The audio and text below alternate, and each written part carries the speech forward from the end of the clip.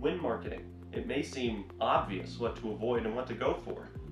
However, this isn't always obvious, and you may find yourself in a bind when you have to limit your marketing because of past statements.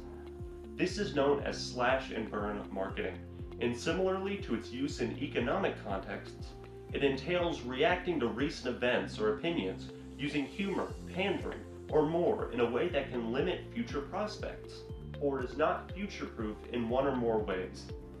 Reactive marketing, when done poorly, can be considered slash and burn marketing.